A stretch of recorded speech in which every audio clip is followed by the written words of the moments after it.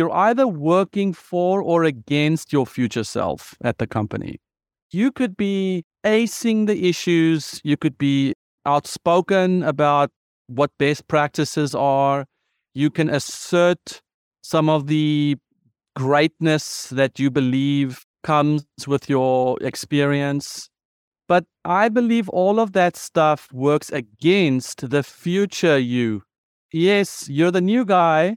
Yes, okay, wow, he wants us to do, he says like SOA this, and oh my goodness. But these are things that are short-term sort of wow moments, but they are not going to serve you when you need trust, when you need people to back you up, when you need people to buy into or give you the budget in order for you to succeed at the goals that you have been set.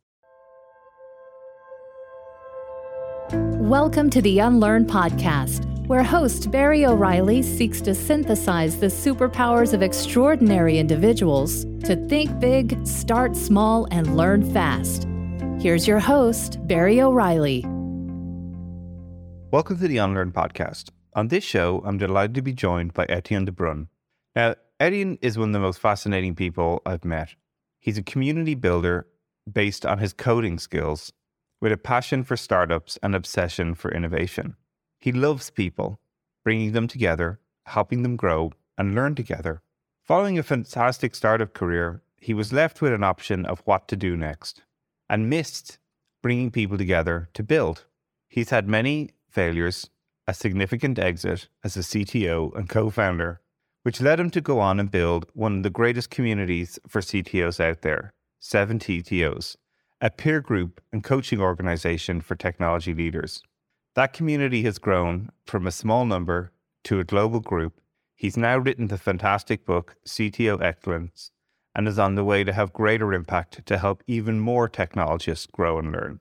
There's a lot to learn in this show about his own personal experiences as an entrepreneur, as finding his why, but most importantly, bringing amazing people together. He is a South African, which means he is the current rugby world champion, but hopefully this year, my Irish team might have something to say about it. But before we get started, let's hear where it got started for him. In 2000, as a South African, I got my computer science degree. I worked in the startup scene in South Africa. I moved to Germany, worked there for 3 years. And then when I landed in La Jolla, California, with my new job in the States, 2000, I had this moment in the hot tub. It was one of those moments where I felt like I was zooming out. And as I was zooming out, I was seeing myself in a little hot tub with palm trees and a starry night. In that moment, and there were 2 ladies in the hot tub as well, but that's a different story. But I did have a moment there. I was like, how the heck did I end up in this situation, Then I started deconstructing it as I'm a computer science graduate. I am a coder. I am an educated person. I am a South African. I am a white South African. I'm a male South African. I was privileged in my education, South African. And just one by one, the layers were peeled away for me that I was the product of privilege. I had this existential moment where I was like, I could have been anybody, and anybody could have been me in that moment. And I just had this, maybe the calling on my life is to solve the inequality issue in a creative way. Maybe I exist to use whatever creativity I have to solve a wicked problem in my own way. And what would happen if I gave myself the permission to just think, okay, dude, you can solve this problem, just go do your thing. And that moment has haunted me. I mean, it still does, because it affected my life. Basically, it's the genesis of everything I'm doing today and have done up until now.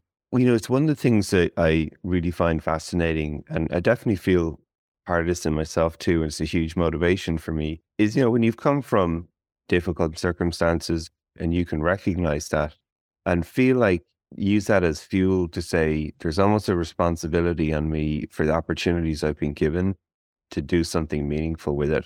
And obviously you've a story of growing up in South Africa, a very difficult place for many people to grow up. Difficult more so than others, sure, but a difficult place for everyone to grow up. And yet you had these amazing opportunities to travel the world, to study, to be, as you say, deeply educated, to go to Europe, to live in La Jolla, probably one of the nicest parts of the world. If, honestly, like living around San Diego, it's unbelievable. And being aware of that, to do something with it, it can be a huge motivator for people if you're willing to ask yourself tough questions and say, why have I got this opportunity? What am I going to do with it? How am I going to have an impact? So what were some of the first things you sort of did then? That's like a heavy moment for someone to realize probably in their early 20s. Yeah, I was in my late 20s, and at the time, it was a fairly innocuous thought I had. The way I described it might have sounded, and now that I think about the gravitas of that moment, that is how it feels, the Google Earth moment. At the time, I was wildly distracted by the blondes in the hot tub, and I kind of felt like I had a fleeting thought. So I kind of had what seemed to be an innocuous moment that has actually become a pivotal moment.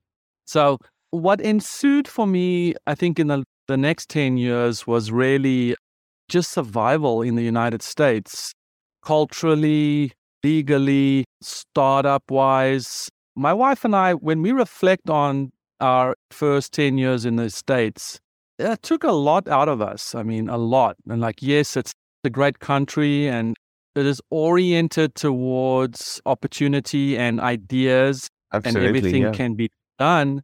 But it also doesn't care much about you, and it's not going to roll the carpet out for you. And so as a South African, I had to unlearn a lot of the stuff that I had assumed I would be getting in the States. Now, the other thing that I want to mention is we had just come from Germany, which was on the other end of the opportunity scale. I mean, in Germany, everything is just a hard no matter where you go. It's like, no, you can't volunteer. No, you need a credential.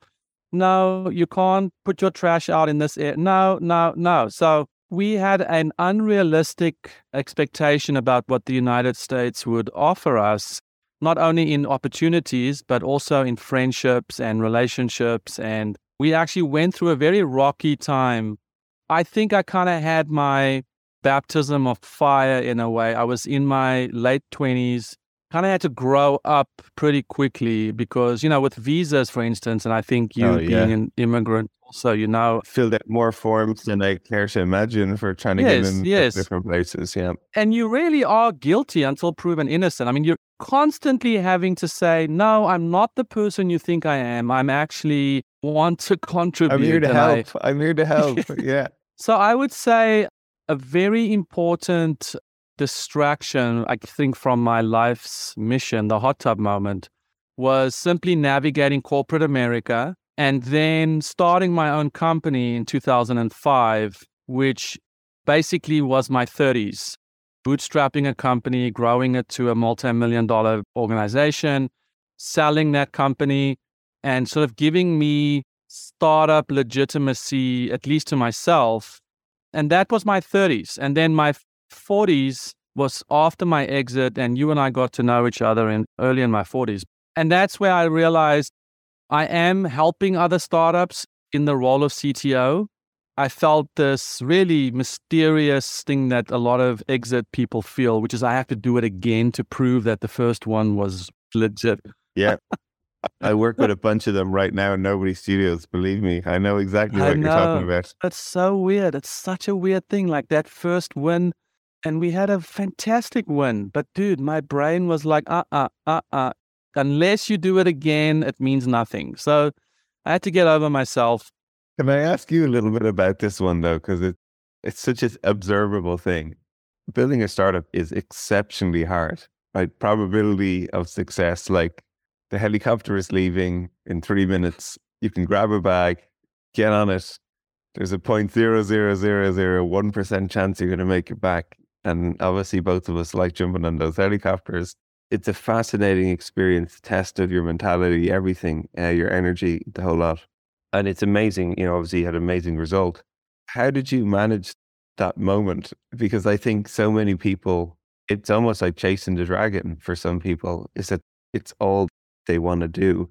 You've managed to sort of face that moment and do something amazing that we'll talk about in a minute. But I'd love you to talk a little bit about, like, how did you manage that moment of not trying to do exactly what you did before? I've got so many thoughts, and maybe your listeners will pick up some nuggets. But I think the first problem I had was the actual cash amount in my checking account. All my life, and especially as a CTO, my optimal work mode was doing more with less. The economy, the school system, we're all trained. Hey, you're dependent on the economy. Work really wisely with your resources because, it's basically paycheck to paycheck. Now, you take the entrepreneur, especially bootstrapped. I mean, we were filling out credit card applications to pay off other credit cards. I mean, it was horrible. So here I am then 10 years later, and I have this ridiculous amount sitting in the same account that I can write checks out of or have a debit card to. And that was very, very uncomfortable. I really wish that I had been coached on how that moment is going to feel and what that moment actually means. And it took a lot of financial advisors appear out of nowhere. One of them said something to me, which I think is nugget number one, which is you don't have to do something with the money like right away. It's okay if it sits there, even if it sits in the checking account. It's like you don't have to be the world's most shrewd financial person overnight to deal with that. And I'm talking about, it was a couple $1 million. And so it was funny money for me at that stage. And so Absolutely. I find that was a great piece of advice where it was like, listen, you don't have to do something with it. Even if it doesn't accrue any interest and it sits there for 6 months, it's fine. The second thing that happened to me was, which I think was another mistake I made. Well, another thing I learned was because I was so entrenched in the startup for 10 years and I'm an ideas person, I felt an incredible vacuum. We negotiated a clean exit, but I had so many ideas, and now all of a sudden I had a shit ton of money, and I was like, well, now I can finally fund all my ideas. That was a huge mistake. I lost a lot of money thinking, I want to solve this problem for short-term rentals. I want to solve this problem for the HOA industry. And so I started hiring developers, and one day we were at Street Scene in San Diego, and my buddy said to me, we were talking about all my ventures, and he was saying, well, you're not using your own money to fund these ventures, are you? And I had this moment where I was like, oh my goodness, I've got a short circuit going on here. I'm writing the checks that the product manager wants me to build. And I was like, what the heck am I doing? So I learned a very hard lesson. So I would say for those two lessons, like the actual cash amount and what to do with that cash, it was an expensive lesson for me to learn that I have to be very thoughtful about why I'm going to do the next thing, and just saying, oh, well, you did it once, you have to prove to who knows who that you can do it again. I realized that that's not a compelling why. That took me about 12 months of depression and soul searching and being a real pain in the ass to my wife and family to figure that out. Yeah, I can believe it. No, thank you for that candor. Not many people get to live that experience, again, which is hard, as you say, like finding people to actually talk to even about, to manage that situation, to have some tips as you go into it. But it's fascinating. I see this again in the studio, right? There's so many people I work with that have done fantastic things. They've had great moments of success. But the thing that really stood out to me is this why. You actually have to find such a meaningful why, not just like, oh, finally I can work on that idea that I've always wanted to, but do I really? Because you're someone, I think, who has connected with an outstanding why today. You've built this amazing community for CTOs called 70 CTOs. That's obviously how we met. I had the pleasure to come along and attend one of your gatherings where you get everybody together in person a couple of times a year, but I guess that was your flagship event. I was quite simply blown away by the energy, the openness of all of these CTOs from all over the US at the time. It felt like coming together who were in early stage startup and so open about the challenges that they were facing in their role, giving each other guidance in an extremely safe space, but absolutely so much fun as well. I was really struck by that because it's not often you go into those types of communities where every single person I spoke to as I was sort of wandering around the room was just talking about how much they get out of it. So tell us a bit more about how you found that sort of thread in the sea of got to build another startup and yet you managed to find 7 CEOs. Absolutely. I do sometimes wonder how it is that I love coding. I grew up coding. I love technology, and I'm a raging extrovert, which has always put me sort of in a weird situation at the networking events or the vendor meetups, or like I was always the, hey, did you meet this guy and this guy? Like I felt very comfortable with doing that. So I also noticed in my own CTO journey that I was needing a lot of help and that I was struggling. I was hitting a ceiling, and I literally would bounce back down into what I knew how to do just because I didn't want to embrace uncertainty. And again, I had to stick with what I had learned how to do, which is really just code and code and code and code and code and eat pizza and drink Coke and code. And so from that, I noticed that actually we had an executive coach to our startup, which I will credit my co-founder for bringing an executive coach in. And she commented on this loop that I was in, that I would only stick to what I have learned in life and I wouldn't venture beyond that. And I realized, well, the only way I'm going to venture beyond what I know is if I can learn from other people that I trust. I felt the natural aversion to war stories and just because X did it, now everyone else is doing it. So I felt I think that might be the Irish in me or the anarchist in me. It's like, I'm not interested in someone else spewing out how they did it. What I really wanted to do was stand up in a room and open my kimono and say, guys, this is all I can do. I actually don't know what else to do. And then to have that trust and safety. So I think that thinking is so orthogonal to what was being done at the time. Like I said, meetup groups about coding frameworks or some new database vendor trying to swoon CTOs into buying their product. Like it was so topical and so cognitive. And I was coming at it with such heart and vulnerability that those who resonated with that resonated pretty hard with that. Now, it's not for everybody, but those who saw it, they were drawn to it. And that's interesting. When I sold my company a few years later, I felt so disconnected from myself and my why and my purpose that I actually forgot that 7 CTOs was a thing. It took my wife to say to me, dude, you need to wake the F up because you've got a whole community of people that you've brought together that are waiting for you to show up.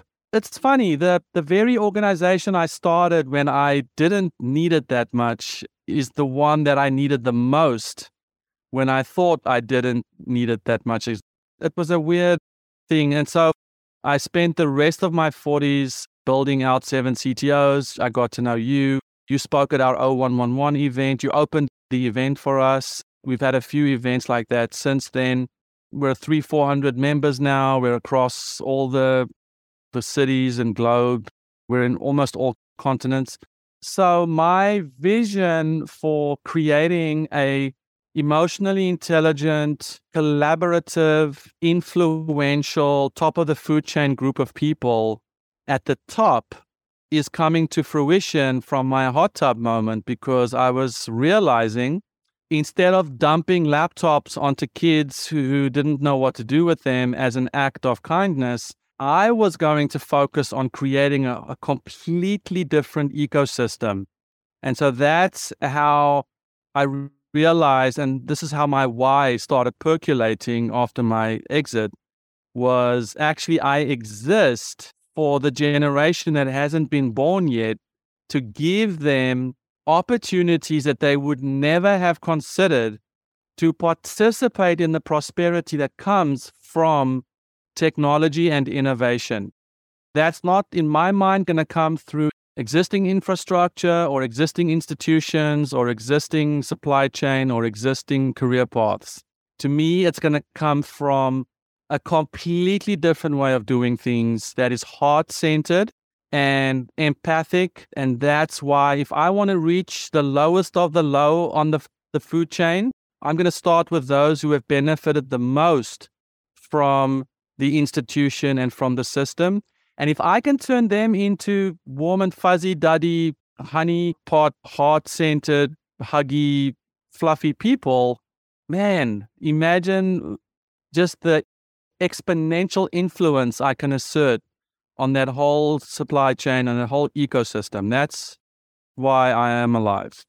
You're living it. I think it's very rare when you meet people that are almost in a flow state of the thing that they're doing is the exact thing that they should be doing. And you're someone who always reminds me of that whenever I see you, right? Like you have created and continue to sort of, again, build more momentum behind the exact thing that you should be doing. It's a joy to see.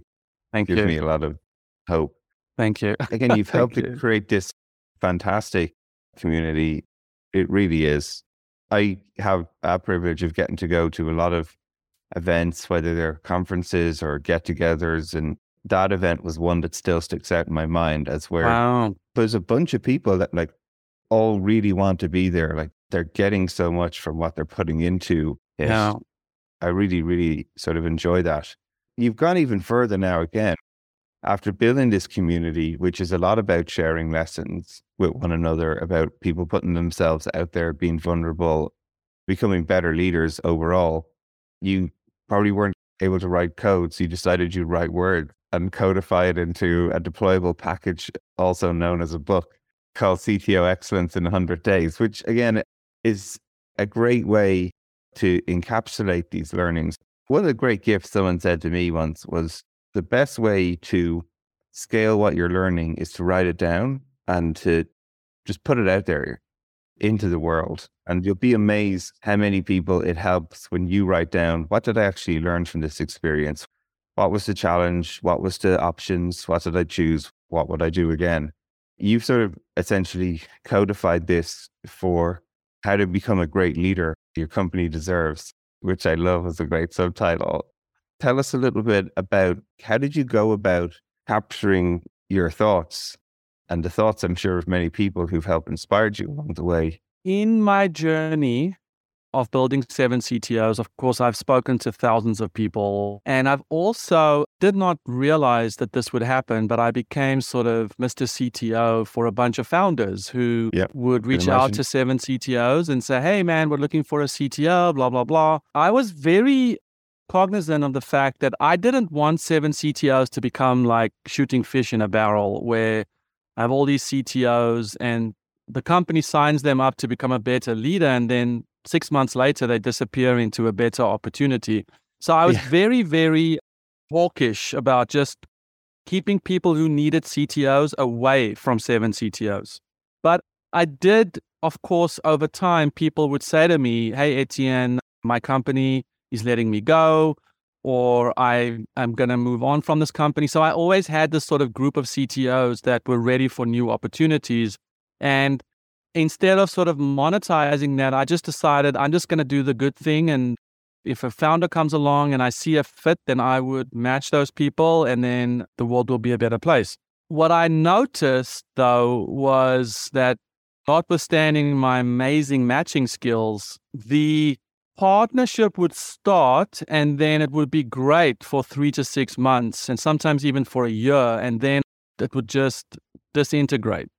So I saw way too many situations where on paper you had a great CEO, you had a great CTO drawn together by a mission that was compatible, and then the thing just fizzled, and I'm like, I racked my brain as to why is this happening? And it happened enough times to where I started saying, I need to talk to people. I need to figure out what is going on. And that's when I realized that CTOs, particularly in my mind, were not doing some really basic things to assimilate with a company. It's not a blame, it's not a fault finding. It's just I felt like there were just some really basic things that your new company or your existing company deserves to know about you, and you need to show up in a way that they deserve. For instance, if I am being asked multiple times a month, hey, how is this feature coming along? Or do I have an idea of when something will be done? It's like the dreaded when will something be done question, right? That is such a trigger question, and so much meaning can be attached to, well, why do they keep asking me this? How do they think I know? I don't know. How about you estimate exactly what time you're going to arrive in Atlanta if you drive a car, blah, blah, blah. And I realized that these were all things that we as CTOs sometimes take into companies, and for whatever reason, whatever past experiences, past hurts, past anger, that there was a bunch of things that they needed to unlearn. Yeah. I love every time I say unlearn, you send me $50, right? 52 now you're up to. So yeah, 52. Cool. Great. Yeah. So what I wanted to do was I wanted to just show CTOs, especially ones that are new to not necessarily new CTOs, but in a new role, or existing CTOs who found that their role might be growing stale, that there's like 100-day, 10 weeks or 10 chapters of 10 days of things that you can focus on that might not be as intuitive for you because of your background in technology, in finding and solving problems.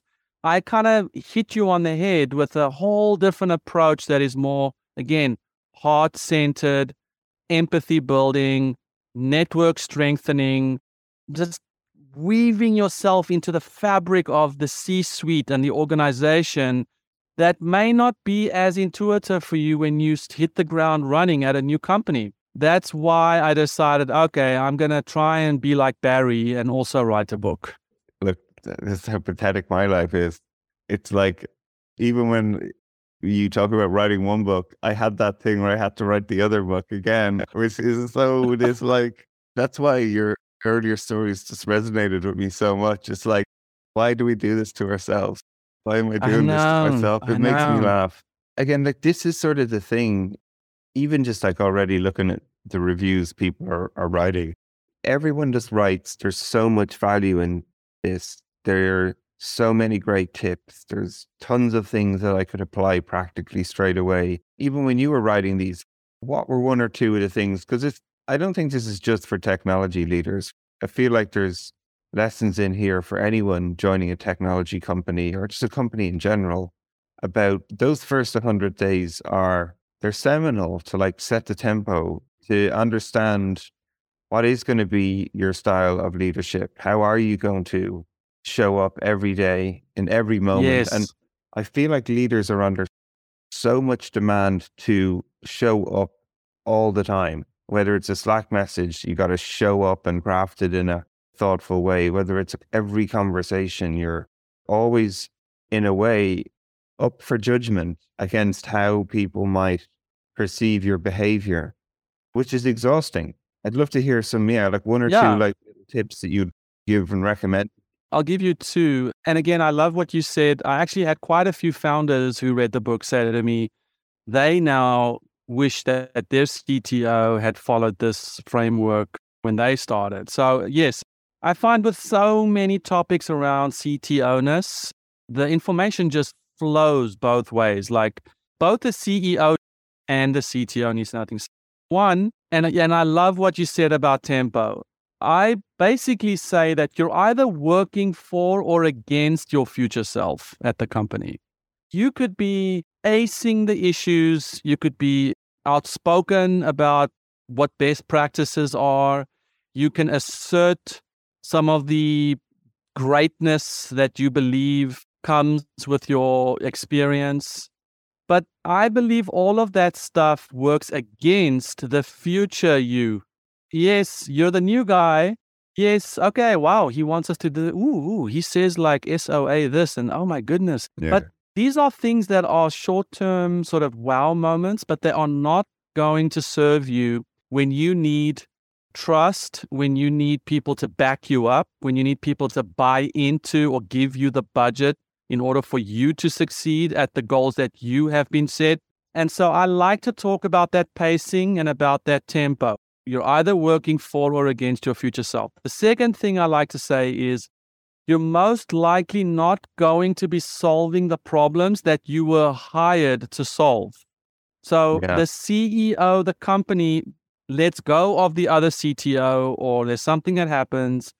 You come in to solve problem X. Well, anybody who's into systems thinking, anybody who understands anything about organizational design knows that that is not going to be the problem you're going to solve.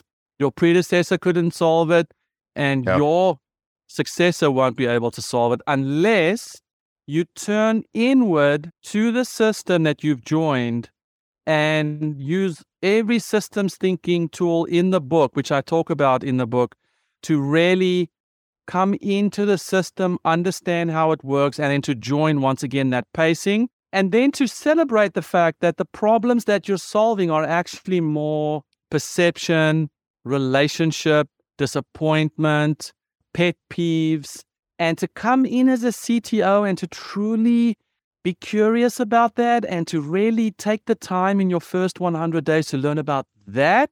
Oh my goodness, you're going to be solving some delicious problems going forward, because you're going to know exactly what success looks like to the CMO, the CFO, the CEO, and all that, instead of your own perceived, I have to demonstrate value, so I am going to beat the crap out of this place with my technical bat. Yeah, nuance. Yeah, it's so good.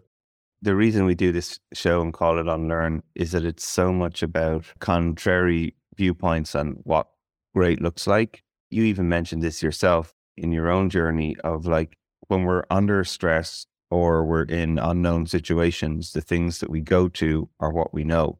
And often those are not the things that are going to help us be successful in these highly complicated situations. It's, as you say, in this example, as a technical leader, you joining a company and drawing architecture diagrams that look beautiful and have high performance integrations and API speeds. And again, while it's grounded in your technology excellence, it's not what the company might need. It's actually understanding how the system functions, the people's motivations, what their priorities are, why there's push and pull in certain directions. And actually, I think that a CTO in that situation, because so few people understand what they actually do, rely on their audience not knowing what the fuck you're talking about. So there's this, like you said, the diagrams, the terminology, and then people walk away from that meeting saying, wow, I didn't understand a word he said, but he sure looked really confident and she really seemed like she knew what she was talking about. And I'm saying, let's unlearn that, because that's what got you there probably, is you just know a lot and not many people know what you know. Well, what if you take the 100 days and you become a student of what other people know? And instead of showcasing your knowledge and your expertise, you become a sponge. And maybe this is management 101, I don't know. But you just become a sponge to what the C-suite wants and build those relationships, not from a place of what you know and they don't, but what they know and you don't. I can see, though, as you say, there are lessons in leadership as much as the discipline of technology excellence, right? And I think that's one of the reasons I'd highly encourage lots of people to dig in and take a look at this. So for you then, looking forward, what are you excited about as you look ahead? You've done the startups, you've built this amazing community, you've written the book. What mountains are left to climb, Etienne? You know, you're already the world champions of rugby, which you get to celebrate for the last 3.5 years. So I only live in envy of that as an Irish person. Tell us, what are you excited about as you look ahead? I feel like I know what's in your future, and that is lifting that Webb Ellis Trophy. They cycled through the 2019 World Rugby South African squad's ages, and I realized most of our heroes are in their mid-30s, which is, of course, ancient history when you're a rugby player. I'm an ecosystem builder. I feel like the 7 CTOs mission and vision is but the beginning of what I really want to achieve. And so I'm doing 2 things right now. One is I decided to write more books. So for my 50s, I've decided I actually have a little canon that I want to write. Excellence is the first book. I'm already working on a second one, not for the reasons I said earlier. I actually wanted to get this book out of the way so that I could start with my second one. Yeah, because I could really work on the third book. That was what you really want to work. Yes. Okay, you see right through me. But for 10 years, I've sort of, and this is a bit of a vulnerable share, but I have sort of hidden behind my community, sort of the reluctant leader of the community. I own that mantle as someone who has an opinion about what solid CTOing looks like and what it should look like. So I am putting that to writing and hoping that that will expand not only my influence, but also help define the category in a way that I believe is emotionally intelligent and can have the greatest impact, not only on customers, but on employees. What I've now moved to is the second thing, which is called Every Dev. And Every Dev is my vision to create an organization that every developer wants to be a part of. I'm thinking of like $100 a year price point, and to just get the tools and all the things that I'm learning from leadership to really sort of percolate that through to developers at every stage of their career. So I want to have like a no-brainer price point, but I want to track literally, I named it Every Dev because I want every developer now. I'm okay with some CTOs. I'm okay with 7 CTOs, but I need every developer to be a part of this next thing. Great. I'm not interested in sort of a pounding the pavement approach. I'm not going to like kill myself to do it. I am going to thoughtfully, hopefully through my books and through my talks and all that, inspire developers to what they can achieve, and then hopefully bring them into the Every Dev family. So that's what is next, brother. I love it. I think it's great. It's given agency for more people to access the great knowledge that not only you're only accumulating, but the community is building. And I'm excited to see where it goes. I've no doubt you're going to make it something special. I'll definitely make sure when you launch both the book and that community that we get you back to come and tell us more about it. It's been great to have you on the show. Always fun. Thank you very much for sharing. I love it. And congrats on the Rugby World Cup. You guys did great. Oh, good stuff. Hey everyone. I hope you enjoyed that show, but I'm even more delighted to share the exciting news. I've recently co-founded a new venture studio named Nobody Studios. Now, Venture Studio is a vehicle for the rapid creation of new companies, from ideation to acceleration and growth. And our purpose at Nobody Studios will be to de-risk pre-seed stage business ideas. We'll do this by minimizing the time, speed, and capital involved in validating truly repeatable and scalable business models before any significant venture investment. We've an audacious goal to start 100 compelling companies over the next 5 years, and who knows how many beyond that. So if you're interested in radically changing the way work is done, how products are created, companies built and funded, even democratizing the wealth creation and how returns are distributed, this could be the business for you. We're looking for talent, capital, and influence. If you wish to contribute any or all of these, just get in touch. You can follow us on nobodystudios.com, on our LinkedIn page, all the social media accounts, or simply my newsletters and what I'm sharing. We'll be launching a truly innovative crowdfunding campaign, and I'd be honored if you'd be willing to join us on this journey and become a nobody yourself.